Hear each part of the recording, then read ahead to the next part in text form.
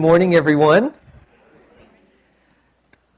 My first observation when I walked into this place is I said to the guys, this is a lively group of people, and I love it.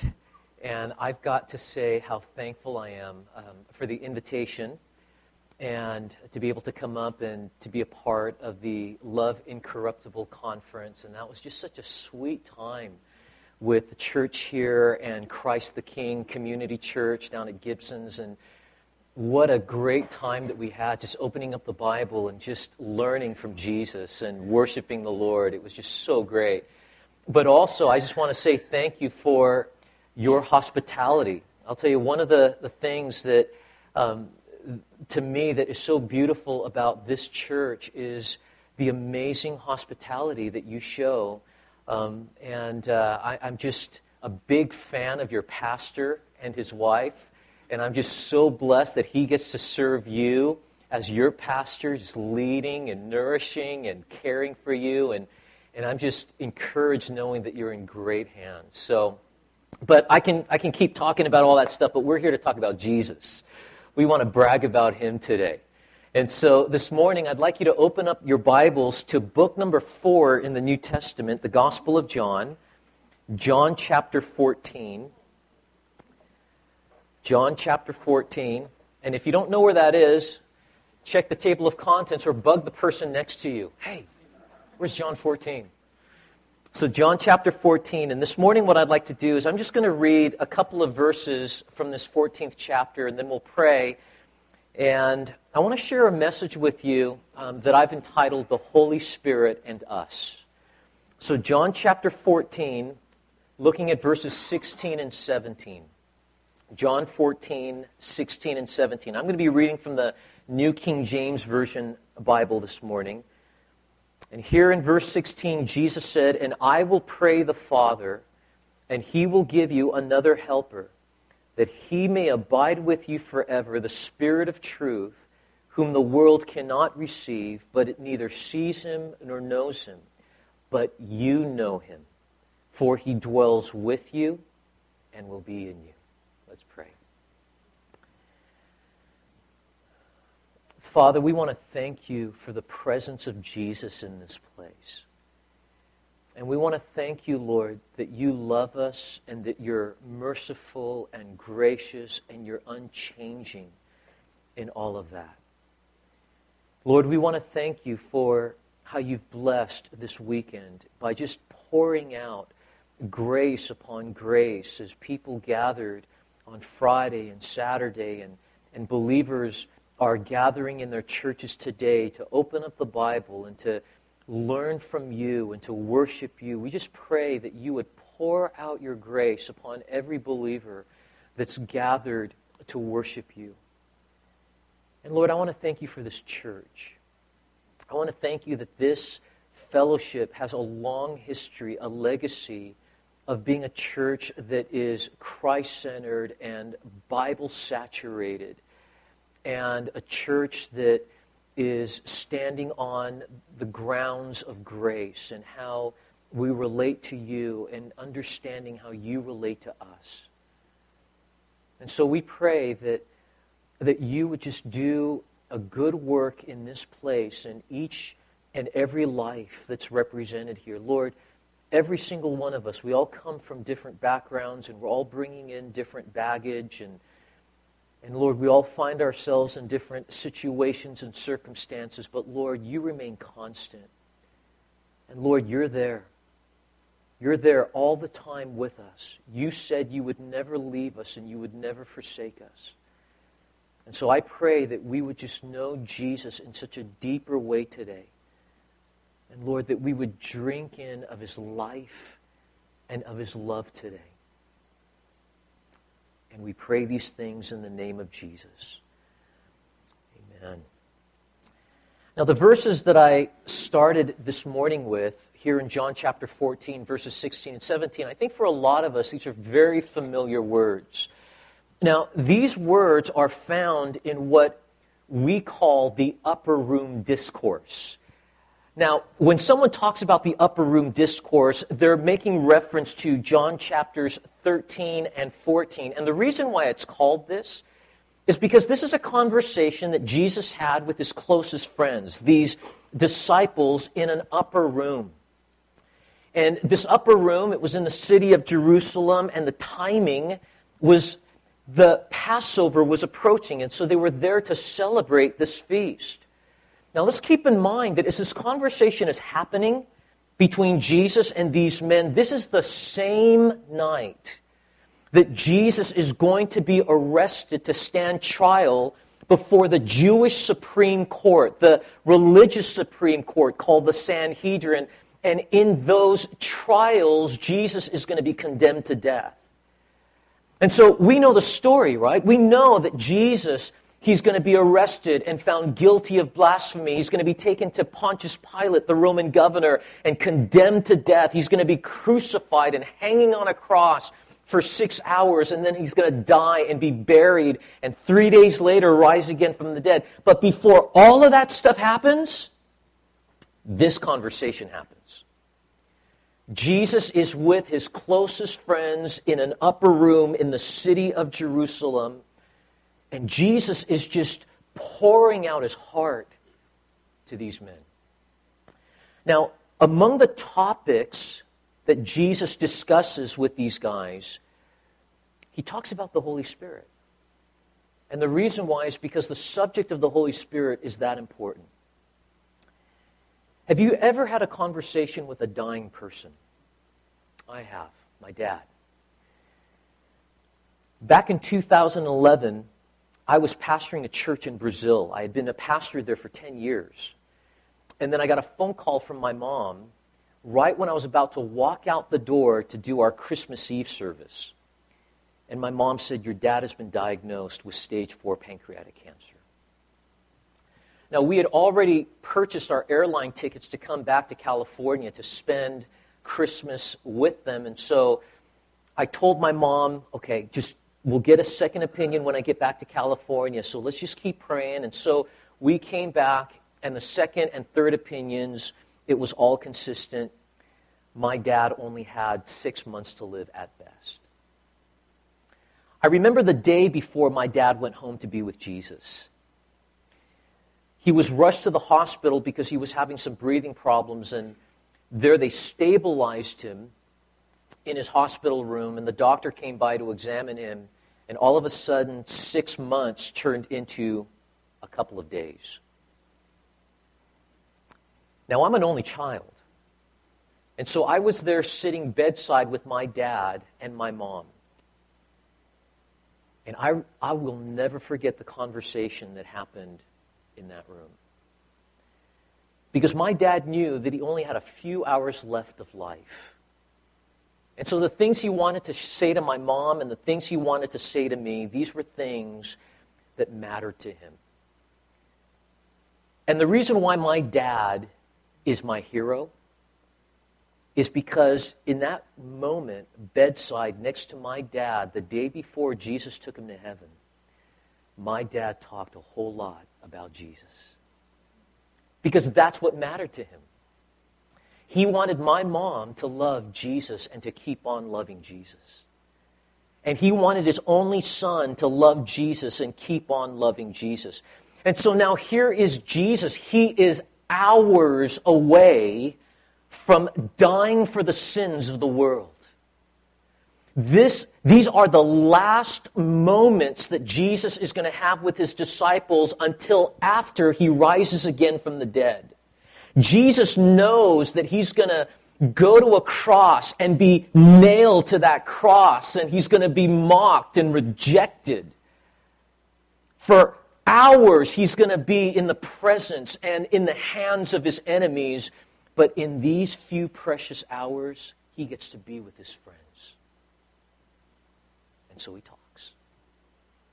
He talks about all sorts of things that is going to matter for these men, not only for that time that Jesus was going to die, but for everything else that was going to follow in life. And among these many subjects, he talks about the Holy Spirit. Because the subject of the Holy Spirit is that important. This is information, this relationship between the Holy Spirit and believers, you and me, this is information that every Christian should know because it's essential for healthy Christian living. And so as we spend time looking at these verses, there's a couple of things that I hope to accomplish. The first is, I want us to learn who the Holy Spirit is. Now, there's a lot of talk about living in the Spirit and experiencing the Spirit and doing ministry and life in the Holy Spirit, but there's a lot of Christians that really are confused about who the Holy Spirit is. In fact, different churches have different ideas and opinions about the Holy Spirit. For some people, the Holy Spirit is a cosmic force. For other people, the Holy Spirit is some kind of an emanation from God. For some people, the Holy Spirit is the forgotten member of the Trinity, kind of like that weird uncle. You know, the one with, like you're good with the Father and the Son, and you like them sitting on the front of the bus, but let's keep the Holy Spirit, that weird uncle, in the back of the bus. And so for some people, he's the forgotten member of the Trinity, but for other people, he seems to be the only person in the Trinity. But God wants us to know the truth about him. But not just to know him theoretically and academically, but to know him personally, relationally. So we're going to talk about who the Holy Spirit is, but secondly, I want us to know what the Holy Spirit does. What does the Holy Spirit do in the life of a Christian?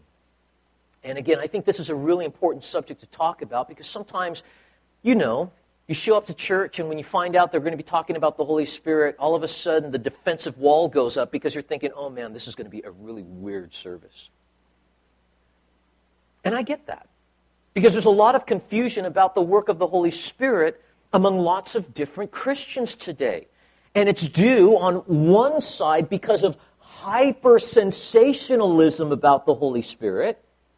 But then on the extreme other side, there's an undervaluing of the worth of the Holy Spirit.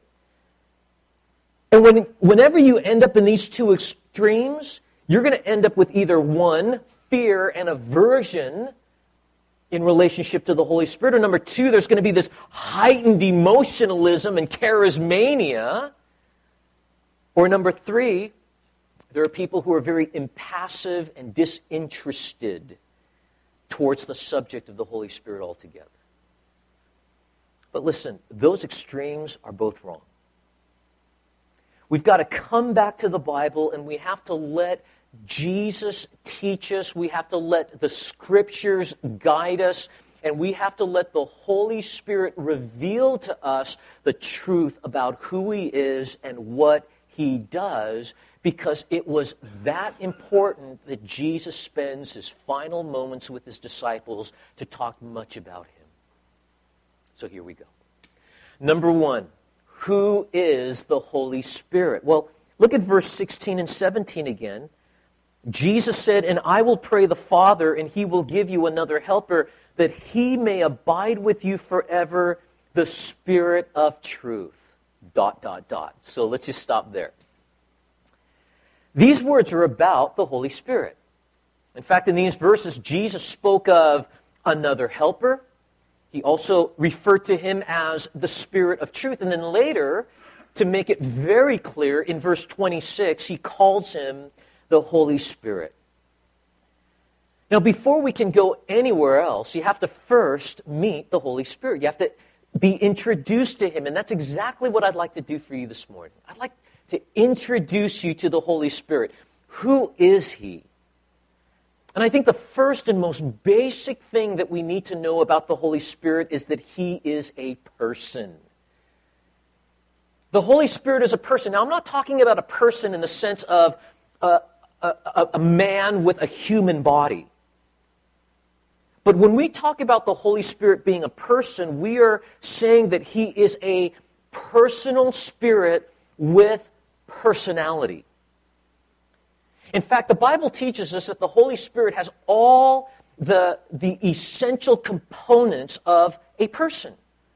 The Bible teaches us He has intelligence, He has a will, and He has emotions.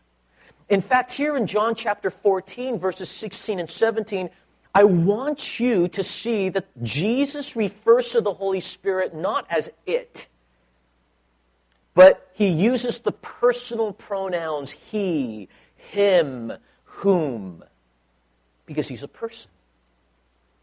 Now, I think that too often I meet people who still think the Holy Spirit is it, but he's not an it. He's a who. He is not a something. He is a someone. Now, here's the reason why understanding this is so important. There is a classic book that was written in the early 20th century by a man named R.A. Torrey. R.A. Torrey was the first president of Moody Bible College. He was a good friend of the American evangelist D.L. Moody. And he wrote a book called The Person and Work of the Holy Spirit. And speaking on the personality of the Holy Spirit, he said this, and I think it's such a good, practical point he makes. He said, quote, "If we think of the Holy Spirit as so many do, as merely a power or influence, our constant thought will be, well, how can I get more of the Holy Spirit? But if we think of him in the biblical way as a divine person, our thought will rather be, how can the Holy Spirit have more of me?" That's the difference. When we think of the Holy Spirit as merely an it, we think of him as something we can stuff down our pocket. And so we're constantly talking, well, how much of the Holy Spirit do you have? How much of the Holy Spirit can I get? But when you understand that he's a person, a divine person, then we begin to change the question and ask, how much more of me can the Holy Spirit have? He's not an it. He is a who. He's not a something. He is a someone. But he's not just a person. Listen, the Holy Spirit is God. And you got to understand how amazing this is for me to be able to say this in a building that used to be a Kingdom Hall. For me to be able to say the Holy Spirit is God, because the Jehovah's Witnesses don't believe that, let alone the Trinity. But listen, the book of Acts, in Acts chapter 5, verses 3 and 4, if you're a note taker, you want to jot that down or turn there and write it in the margin of your Bible. In Acts chapter 5, verses 3 and 4, the Bible calls the Holy Spirit God. He's God. In fact, as you read through the Bible, we see that the Holy Spirit, he possesses the unique attributes of God. We see that he does the unique works of God, and we also see in the Bible that his words are called the Word of God. So however you think about the Holy Spirit, you need to understand this. He is a person, and he is God. That means the Holy Spirit, he is the eternal, all-powerful, all-knowing, everywhere present, all-glorious God. Is that how you think of the Holy Spirit? I think for many of us, there's still that thing that even though theologically, theoretically, we understand that, because it's on our creed, but practically, personally, we still see him as just kind of beneath God the Father, God the Son, in deity, power, glory, and worth. But the reality is the doctrine of the Trinity. You guys know what that is, right? That we believe that there is only one God who eternally exists in three distinct persons, God the Father, God the Son, and God the Holy Spirit. The Father is not the Son and the Spirit. The Son is not the Father and the Son, or the Spirit, and the Spirit is not the Father and the Son. These are three distinct persons, and yet there is one God in substance. John, what does that mean? I don't know. That's why he's God, and that's why I worship him. If he was small enough for me to pack into my brain and have it all mathematically and scientifically figured out, that makes me bigger than God, and that makes him not worthy of my praise and worship. But I'm so glad that God is bigger than my brain. And it was the famous London pastor, G. Campbell Morgan, that said, "When my exegesis fails, I worship." But it's what the Bible teaches. It's what the Bible teaches us about God. There is only one God. And he eternally exists in three persons, the Father, the Son, and the Holy Spirit. That means that all three persons are equal in deity, equal in glory, equal in power, and equal in worth. And for some of us, there needs to be a paradigm shift that happens. And we start thinking of the Holy Spirit like that. Again, to quote R.A. Torrey, speaking on the Holy Spirit being God, he said this: "It is of the highest importance from the standpoint of worship that we decide whether the Holy Spirit is a divine person," talking about him being a person who's God, "worthy to receive our adoration, our faith, our love, and our entire surrender to himself, or whether it is simply an influence emanating from God, or a power or an illumination that God imparts to us." Listen, if the Holy Spirit is a person, and a divine person, and we do not know him as such, then we are robbing a divine being of the worship and the faith and the love and the surrender to himself, which are his due. Wow. How often have we robbed God the Holy Spirit of the worship and obedience and the devotion that he is due? He's God. The Holy Spirit is a person, but he's more than just a person. He is God. Now here in John chapter 14, verses 16 and 17, Jesus calls him another helper. Now, in telling his disciples about his departure, here in this upper room discourse, he was talking about his departure to the cross, and then ultimately he would depart back to heaven. As he was talking about these things, this fell on the disciples like a load of bricks. I mean, for 3.5 years, they had been with Jesus. Jesus had taken care of them. Jesus had provided for them. Jesus had come to their rescue. And now he's talking about leaving them? They felt a bit anxious. And one way that Jesus comforts them is with this promise that he would not leave them alone. In fact, in verse 18, Jesus said those comforting words, "I will not leave you orphans." And so what Jesus promised to do for these men is that he would send them another helper. This is the Holy Spirit.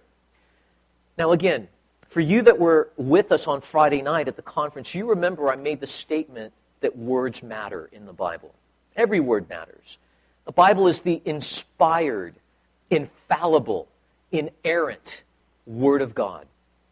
Every word matters.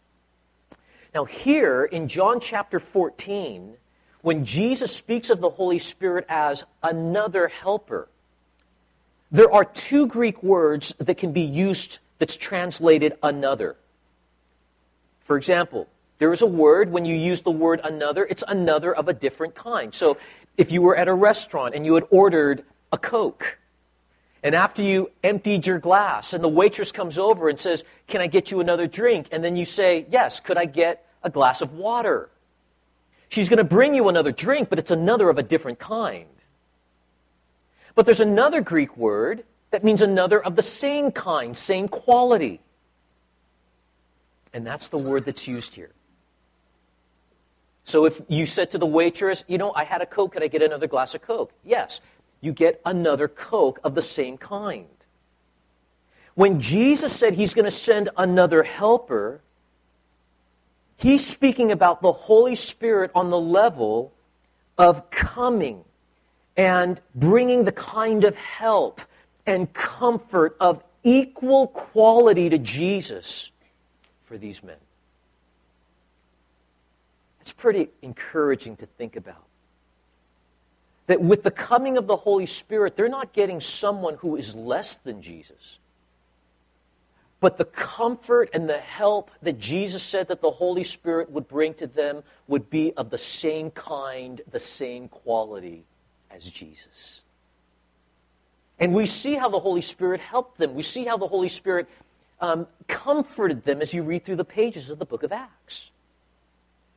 But not only does Jesus refer to the Holy Spirit as another helper, one who comes alongside and brings comfort and help, but he also describes him as the Spirit of truth. This is the title of the Holy Spirit. He is someone who always speaks the truth. He is someone who always acts according to the truth. Listen, there is no falsehood in the Holy Spirit. He is incapable of lying and deceiving. And the Holy Spirit shows us what is true and false, what is right and wrong, especially in this time, in this age of moral and philosophical relativism, where we talk about truth as not really being existent. Everything's abstract and subjective, and there is no absolute truth. But in God's economy, truth is absolute. And that's why when we read in 2 Peter chapter 1 that the Bible came to us by the Holy Spirit, and He's called the Spirit of truth, that's why we can be confident that every word of God is truth. That's who the Holy Spirit is. The Holy Spirit is a person. The Holy Spirit is the Spirit of truth. He's our helper. The Holy Spirit is God, and that means He is worthy of all our praise and worthy of all of our obedience. Well, then number two, what does the Holy Spirit do? Now that we know who the Holy Spirit is, let's get a bit more practical. What does the Holy Spirit do? Again, reading verses 16 and 17, Jesus said, "And I will pray the Father, and He will give you another helper, that He may abide with you forever, the Spirit of truth, whom the world cannot receive because it neither sees Him nor knows Him. But you know Him, for He dwells with you and will be in you." Now, I want you to focus in, there in verse 16, Jesus said that He may abide with you forever. That's what He does. Now look at verse 17. "But you know Him, for He dwells with you and will be in you." This is the description of the relationship between the Holy Spirit and Christians, you and me. The Holy Spirit, and how He relates to you and me, is that He is with us and He is within us. The Holy Spirit is with us and the Holy Spirit is within us. Jesus said it in verse 17. He dwells with you and will be in you. And listen, this language, these words, this is a special and unique relationship between God the Holy Spirit and us. This is what distinguishes Christians from non-Christian people. In fact, Jesus said there in verse 17 that the Spirit of truth, whom the world cannot receive because it neither sees Him or knows Him, that's non-Christians. But Christians, but you know Him, for He dwells with you and will be in you. So this is what makes a Christian different from a non-Christian. It's not because a Christian might go to church and a non-Christian might not go to church. You know, there are some non-Christians that are more faithful going to church than some Christians I've met. In fact, down at Calvary Chapel, Costa Mesa, I recently met this young man, and he is a very highly educated atheist. And he comes every Sunday because his wife is a Christian. And he loves his wife enough, his wife says, "You come to church with me." And so I've had some great conversations with this guy, but this guy comes to church more than some Christians I know in the church. So we can't look to that to be the clear distinction between a non-Christian and a Christian, or even reading the Bible, or even going out and doing missions work. Listen, what makes a clear line of separation, distinction between a Christian and a non-Christian is that the Christian has the Holy Spirit dwelling within him and a non-Christian doesn't. That is the difference. And so Jesus tells us about this relationship that we have with him, and he first tells us that the Holy Spirit remains with us. I am so encouraged by these words. In verse 16, that he may abide with you forever. Verse 17, he dwells with you. When Jesus is talking about the Holy Spirit being with us, these words highlight the closeness and the communion of the Holy Spirit with us. In fact, the words translated abide and dwells, they're all the same word. And it means to live, to remain in. And in the Greek language, you guys know the New Testament was written in Greek. In the Greek language, this preposition with, it implies union, companionship, fellowship. Those are pretty intimate terms. You see, when we think about the Holy Spirit being with us, we need to understand that Jesus is not describing a relationship between a parole officer and a parolee. But instead, he's describing a withness, a relationship that happens between a Christian and God the Holy Spirit because relationship exists, an intimate relationship. One of my favorite truths about the Holy Spirit that's found in the Bible is this. In Romans chapter 15, verse 30, the Bible tells us that the Holy Spirit loves us. When was the last time you thought about you being loved by God the Holy Spirit? God the Father, God the Son. Hey, I'm good with that.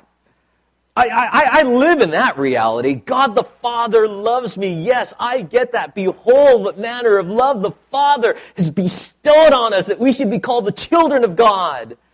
I get that. Oh, Jesus loving me, I totally get that. For I have been crucified with Christ, and it is no longer I who live, but Christ who lives in me. And the life that I now live, I live by faith in the Son of God who loved me and gave himself for me. I get that. But when was the last time you thought, wow, God the Holy Spirit, you love me with an everlasting, relentless, incorruptible love. And just living in that reality. And the amazing thing about the love of the Holy Spirit is that too often we're going about our day ignoring the Holy Spirit, let alone relating to him in intimate fellowship. And here's the thing that's so amazing about the Holy Spirit. Whether you recognize his nearness or not, whether you recognize his presence or not, right now in this room, you might not have even thought about the Holy Spirit until this Bible study started. But you know what? This whole time you've been sitting here, the Holy Spirit has been dumping out a whole lot of his love on you today. He loves you. And he can love because he's a person. And his love for us is perfect because he's God. Wow, that is a huge wow factor. Yes, we are fully loved by God the Father. We are fully loved by God the Son. And listen, we are fully loved by God the Holy Spirit. Wow. And in this love, the Holy Spirit has brought us into fellowship with him. That's what 2 Corinthians 13:14 tells us. The communion of the Holy Spirit, the fellowship with the Holy Spirit. And you know what fellowship is, right? Fellowship means to be in common with God, in union. And I love the fact that the Holy Spirit is so committed to you and me that in spite of all of our flaws, in spite of all of our mess, in spite of the truth of who we are, and that is that we are saints who still sin, the Holy Spirit says that He will remain with us for how long? Forever. And you guys know, the Greek word translated forever, it means forever. Foreverness, eternity, without end, nonstop. He's always with us. We're never alone. Someone has once said that the loneliest place on planet Earth is when you have no friends. You're alone. You could be in the busiest and most urban of cities, and yet day after day, people who live in these large communities, in these large cities, still go home feeling very alone. But for the Christian, for the person who is in a right vertical relationship with God through faith in Jesus, one of the benefits of being a Christian is we are never, never, never alone. However you might be feeling right now, the Holy Spirit is with you. And He's never going to leave you. That's pretty amazing. But the second thing, not only is He with us, but Jesus says that He resides within us. Verse 17, He will be in you. Now this happened the moment we started trusting in Jesus to be our one and only Savior. That's what a Christian is. Again, a Christian isn't someone who just goes to church or reads their Bible or goes on a missions trip. A Christian is someone who recognizes there is no one better than Jesus. There is no one greater than Jesus, because only Jesus can rescue us from our sin problem and from the wrath of God. And when Jesus died on the cross, He died in our place. He paid the ransom for our redemption. He satisfied the wrath of God, and He completed the work of salvation. And He died, and He was buried, and 3 days later rose again from the dead. And that resurrection, it validates that what Jesus did for us on the cross at Calvary was accepted by God. And so there is no other Savior. There is no other way to heaven except through Jesus. And it's the Holy Spirit who revealed that truth to us. Maybe you're here this morning and you're not a Christian. And you just didn't know what to expect when you walked into this place. But there's something that even though you might have heard sermons upon sermons, but today you're sitting there and you're thinking, I actually get what that Korean up there's saying. You know why the light bulb is clicking on? The Holy Spirit is speaking to you right now. And the Holy Spirit is doing in your life what He loves doing best, and that's magnifying Jesus. That's glorifying Jesus. And the moment a person says, I want Jesus to be my Savior, Lord Jesus, come and take full ownership of my heart. I pledge my allegiance to King Jesus. At that moment, you're born again, and that means that the Holy Spirit has come to live inside of you. Back in Ezekiel 36, as the prophet was anticipating the coming new covenant, because in the old covenant, relationship with God, it was all based on the law, rules and regulations. And God didn't give the Ten Commandments to give us any idea of hope that we can somehow earn our way and be good enough to get to heaven. Listen, the Old Testament, that was thousands of years of God wanting to just frustrate humanity. He gave us the law so that we would live in perpetual frustration. That there is no way any of us can keep the law. There's no way any of us can earn heaven. And that's why simultaneously God said, here's the law. Oh, by the way, a Savior's coming, a Redeemer's coming. I'm going to rescue you from sin. Oh, by the way, a new covenant's coming, and this new covenant, it's not going to be based on the law anymore. It's going to be on grace. And Jesus is going to bring that. So the moment you give your heart to Jesus, the Spirit of God now comes to live inside of you, and no longer is your relationship with God based on human performance and legal law. But now you relate to God as your dad, and He relates to you as His child. And I'll tell you what, I love my kids, but they are squirrely. And they know how to get into mischief, especially my little girl, Anna. I love her to pieces, but she knows she has conquered me. But I'll tell you, whenever they act up, and whenever they're like seriously disappointed, or not disappointed, but they've disobedient, and as much as I have to discipline them, I'll tell you what, I will never kick them out of my house. I will never disown my kids. Why? Because they're my kids.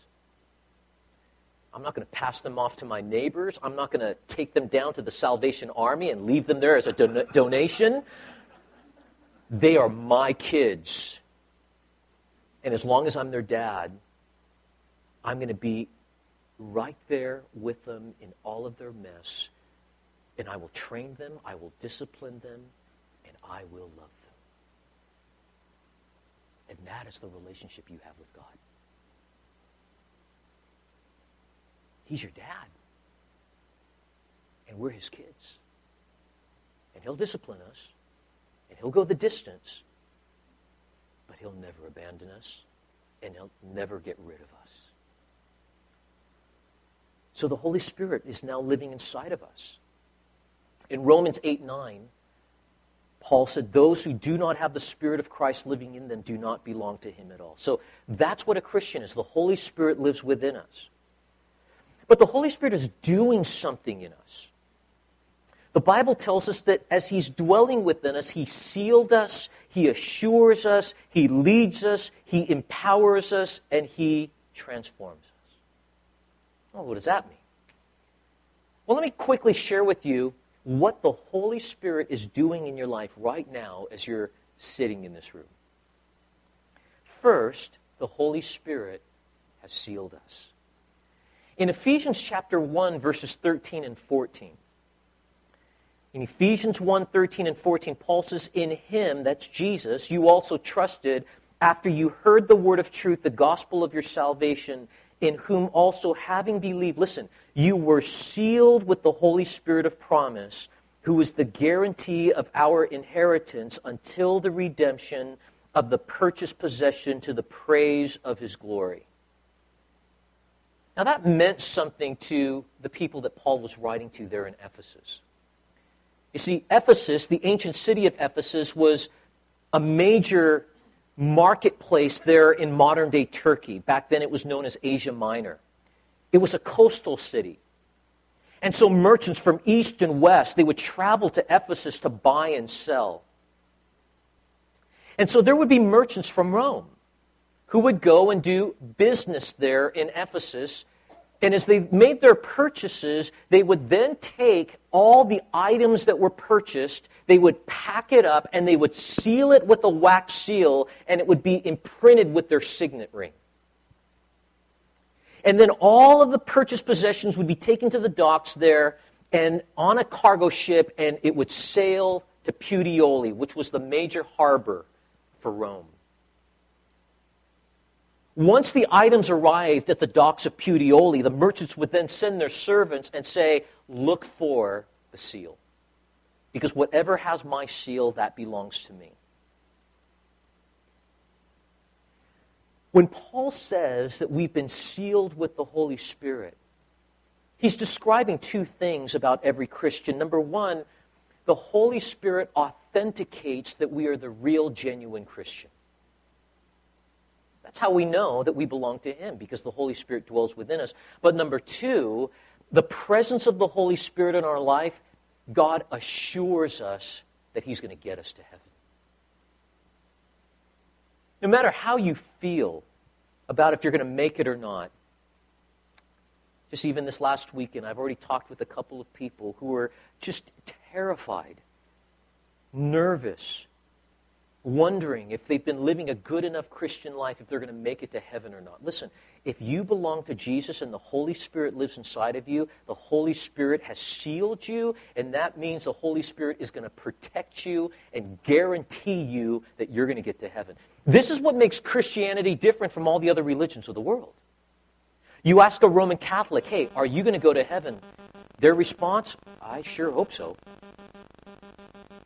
You ask a Muslim, are you going to make it into heaven? Will Allah allow you in? And they say, I sure hope so. But you ask a Christian, are you getting to heaven? I know that I know that I know that I'm getting to heaven. So that's what the Holy Spirit does. He sealed us. But number two, He assures us that we are the children of God. In Romans chapter 8, verses 15 and 16, Paul says, for you did not receive the spirit of bondage again to fear, but you received the spirit of adoption by whom we cry out, Abba, Father, Daddy. Kids still say that in Israel. You still hear the little kids calling out to Dad with their arms stretched out, Abba, Abba, Abba. They're saying, Papa, Daddy. And then he says, the Spirit Himself bears witness with our spirit that we are the children of God. So the Holy Spirit, He's called the Spirit of adoption. Now, we enter into God's family through the new birth. When we give our hearts to Jesus Christ, a miracle happens. We're born again. We're born of God. We're born of the Spirit. That's the new birth. But something happens the moment you're born again. God's Spirit then places you in God's family as the adopted adult son. The reason why is because the adult son is the rightful heir of the father's inheritance. And Peter tells us in 2 Peter chapter 1 that God has given to us all things that pertain to life and godliness. In fact, in Ephesians, Paul says, blessed be the God and Father of our Lord Jesus Christ, who has blessed us with every spiritual blessing in the heavenlies. In other words, all the resources of heaven are accessible for you and me right now to access so that we can live a victorious Christian life here on earth. We can start enjoying, the first fruits is the presence of the Holy Spirit within our lives, but the spiritual riches that are in heaven, the promises of God, we can start accessing those promises right now because we've been elevated to adult standing. Now, my son, 8 years old, I put him in my will. I don't have much to give him, but he's in my will. But I'll tell you what, there's a condition for when he can access his inheritance. Not when he's 8, but when he's an adult. Because if I had $1 million and he could access it right now, I know what would happen to that $1 million. It would be gone, and I would walk into his room, and it would look exactly like a Lego store. So we wait for our children to become adults so that they can use some wisdom and apply the inheritance then. But you know what? In God's economy, you are elevated to adult standing the moment you're born again. That's why all those promises in the Bible, over 4,000 promises in the Bible that are accessible and that God wants us to enjoy, we can start enjoying now. Isn't that amazing? Because the Spirit of God is in our life. And the Spirit, He bears witness with our human spirit that we belong to God. Has that happened to you? It doesn't mean that we're not going to have moments where we're going to doubt our salvation. But those moments should be few and far between. Because in general, we sense that the Holy Spirit is constantly bringing the assurance, in spite of how I feel and in spite of how I fail, I am a child of God. And I belong to Jesus. Number 3, the Holy Spirit leads us in God's will. In Romans 8:14, Paul says, as many as are led by the Spirit of God, these are the sons of God. And this is one of the characteristics of someone who is born of God. They are led by the Spirit of God. The Spirit wants to lead us, and we want to follow. And so the Holy Spirit, He leads us in our worship. He leads us in holiness. He leads us in ministry. He leads us in our relationships. He leads us in life, and He leads us in God's will. And He usually does that in our time of just meditating on His Word in prayer. Sometimes He'll use circumstances like for Paul and his missionary team as they sought to go into the deep parts of Asia, and it says that the Holy Spirit did not permit them. Sometimes the Holy Spirit will use godly people around us to speak wise counsel into our lives. Sometimes the Holy Spirit will just settle us with that peace that rules our hearts, it umpires our hearts. But the Holy Spirit, listen, He wants to lead you. He doesn't want the will of God to be a mystery to you. Sometimes we think that's what God wants. He wants the will of God to be mysterious, and He wants me to try to figure it out and hope that I end up where I'm supposed to be. But I think the reason why so often we get confused about the will of God is because we're trying to lead the shepherd instead of sheep being led by the shepherd. Listen, it's not the job of the sheep to lead the shepherd. It's the job of the shepherd to lead the sheep. And so the Holy Spirit, we surrender to His leadership and we say, Lord, I have no idea where I'm going, like Abraham, but You know. And You don't need a GPS. So I'll let You get me to where I'm supposed to be. Number 4, the Holy Spirit empowers us to overcome sin and practice holiness. So thankful for that. In Romans chapter 8, verse 2, Paul says, the law of the Spirit of life in Christ Jesus has made me free from, listen, the law of sin and death. The law of sin and death. You know what the law of sin says, right? You must sin. It's a law. And you know what the law of death says? Because you sin, you must die. But then here in Romans chapter 8, Paul introduces a greater principle called the law of the Spirit of life. Think of it this way. Think of the law of sin and death like the law of gravity. I'll go to the bridge,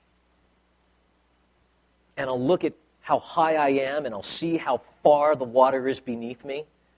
And I'll say, you know what? I'm going to jump off this bridge, and I will defy the law of gravity. And I jump off the bridge. No matter how much wishful thinking I can apply, the law is in motion. The law of gravity, and the law is screaming at me, you must come down. And splash. Knowing me, it'll probably be a very painful belly flop. And I end up in the water. I think too often a lot of Christians try to battle temptation and sin that way. We look at the law of sin and death and we say, you know what? On my own, I am going to say no to the sin. I'm going to be victorious over the sin. And we jump off the edge, and the law of sin and death is saying, you must sin. You must die. But then Jesus changes everything. He introduces a new principle, a greater principle, the law of the Spirit of life, the Holy Spirit dwelling within us. When I came here, I got on a plane at LAX, and that plane, Air Canada, took off the runway, and it went straight up in the air. And for almost 3 hours, I was up in the air in an airplane that weighed far more than me. But during that whole time that airplane was up in the air, the law of gravity was still in play. And the law of gravity was screaming at that airplane, you must come down, you must come down. But that airplane said, not for 3 hours I won't. And then it landed in Vancouver. How could that airplane say no to the law of gravity? A greater principle was then introduced. It's called the law of aerodynamics. The law of the Spirit of life is the greater principle, the greater law than the law of sin and death. That's why without Jesus, it's impossible to say no to sin. But for those who are Christians, when we're faced with the temptation to sin, as Paul said in Romans 8, you are not obligated to obey the desires of the flesh. You can say no. We can say no. Why? Because the Holy Spirit lives inside of us. And number 5, what is the Holy Spirit doing in us? He's transforming us. He's conforming us into the image of Jesus. In 2 Corinthians 3:18, Paul says, we all with unveiled face, beholding as in a mirror the glory of the Lord, are being transformed into the same image from glory to glory, just as by the Spirit of the Lord. You know, we were all created in the image of God, but that image was ruined because of sin. And so when you look at a non-Christian, we still see reflections of that past image. But it's like looking into a mirror that had a brick thrown right into it. You've got cracks and breaks and pieces missing, but you can still look in the mirror and still see glimmers of the former reflection. That's why when some people say, how is it that there's some non-Christians that have better marriages than some Christians I know? How is it there's some non-Christians that are more hospitable than some Christians in the church? It's because we still can see shattered, broken, and yet reflections of the former image. But sin ruined it. But when Jesus comes into our hearts and the Holy Spirit comes to dwell within us, the Holy Spirit begins a reconstruction project on our lives. There is a reordering. As we are a new creation in Christ Jesus, all of a sudden we see that from glory to glory, as the English Standard Version puts it, from one degree of glory to another, we're being transformed into the same image of Jesus. And when we get to heaven, the work will be complete. And the Holy Spirit guarantees that. And I'll tell you, be encouraged. God has not failed on that promise. There is no one that's going to get to heaven and only be 50% done, and God say, I'm just so sorry. You know, I just got super busy, just a whole bunch of people. They really needed me at that moment. I guess you're just going to have to spend the rest of eternity as, half Jesus and half Adam. No. You might be discouraged today as you see other Christians in your life, and you're thinking, gosh, why doesn't my life look more like that person's Christianity? But you don't have to be discouraged. Because when we all stand before Jesus, every single one of us, the process might have felt fast or slow, but every single one of us are going to hear the ding on the timer as God says, complete, done. And we all get to go to heaven looking just like Jesus. Because that's what the Holy Spirit is doing in your life. And He's doing it because He loves you. And He's able to do it because He's God. Now, as we finish this thing up, there's a couple of things I just want to wrap up with. I'm going to ask the worship team to come up, and we'll just finish out with one last song. But just a couple of things I just wanted to share with you before I leave. Number one, maybe you're here today and you're not a Christian. But today you understand why Jesus is such a big deal. You understand why people get up on this stage and open up our mouths to talk about Jesus. And maybe it's the first time you're understanding the message today. My encouragement to you is to follow through on that. And say, Jesus, I get it. From what that guy said, I get it. I am a sinner in need of a Savior. I never like to think of myself as a sinner. I generally like to think of myself as a good person. But today, I get it. You demand perfection, and I am not that. And that's why you sent a perfect Jesus, a perfect Savior, to become my sin and to die in my place and be punished on account of me, just so that on the cross, God the Father treated Jesus as if he lived your life, so that when you become a Christian, God can treat you as if you lived Jesus' life. That's the great exchange.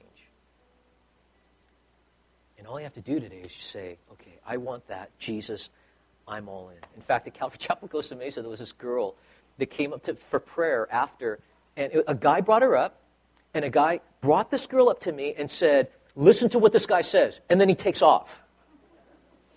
And so I look at this girl, and I go, so are you here for prayer? And she said, I don't know. And I said, well, do you come to church here? And she said, to be honest with you, I've never stepped foot into a church before. I said, so, well, what do you know about Jesus? And she said, not much. I just something about him dying on a cross and some kind of rumor that he rose again from the dead. I said, awesome, let's start there. And so I started sharing with her the truth about Jesus. And you could just tell God working in her heart in those 10 minutes. And afterwards I said, so what do you think? And she's got tears rolling. And she said, I'm in. I am all in. And she gave her heart to Jesus. That might be you today. Today you're saying, I'm all in. I want Jesus to be my Savior. For others of you, you know the Holy Spirit like this. For others of you, it was a good reminder. Hey, here's the application. Tonight, prayer meeting tonight for an hour. I invite you to come back out and apply this message. As you just wait on the Lord in worship and in prayer, and just allow God the Father and the Son and the Holy Spirit just dump on you his love. And allow him to empower you to live the life he wants you to live. Amen? Let me pray for you. Father, I thank you for your word and for the work of the Holy Spirit. Lord, I thank you that the Spirit dwells with us and is within us, and he is magnifying Jesus. And I just pray that as we seek to grow in our relationship with Christ, that we would become more aware of the loving, powerful relationship of the Spirit with us.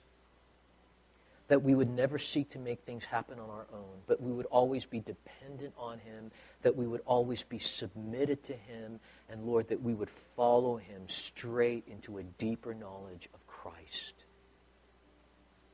So, Father, for those who have yet to give their hearts to Jesus, or for those who need to return back to Jesus, right now on their hearts, I pray that you would point them out and connect them with one of the pastors here, so that they would just take that step and say, I need Jesus. And for all of us, as we continue to worship you in this church, may we just go deeper. So thank you, Lord, for every person here. Lord, I pray your highest blessings upon every person. In Jesus' name, amen.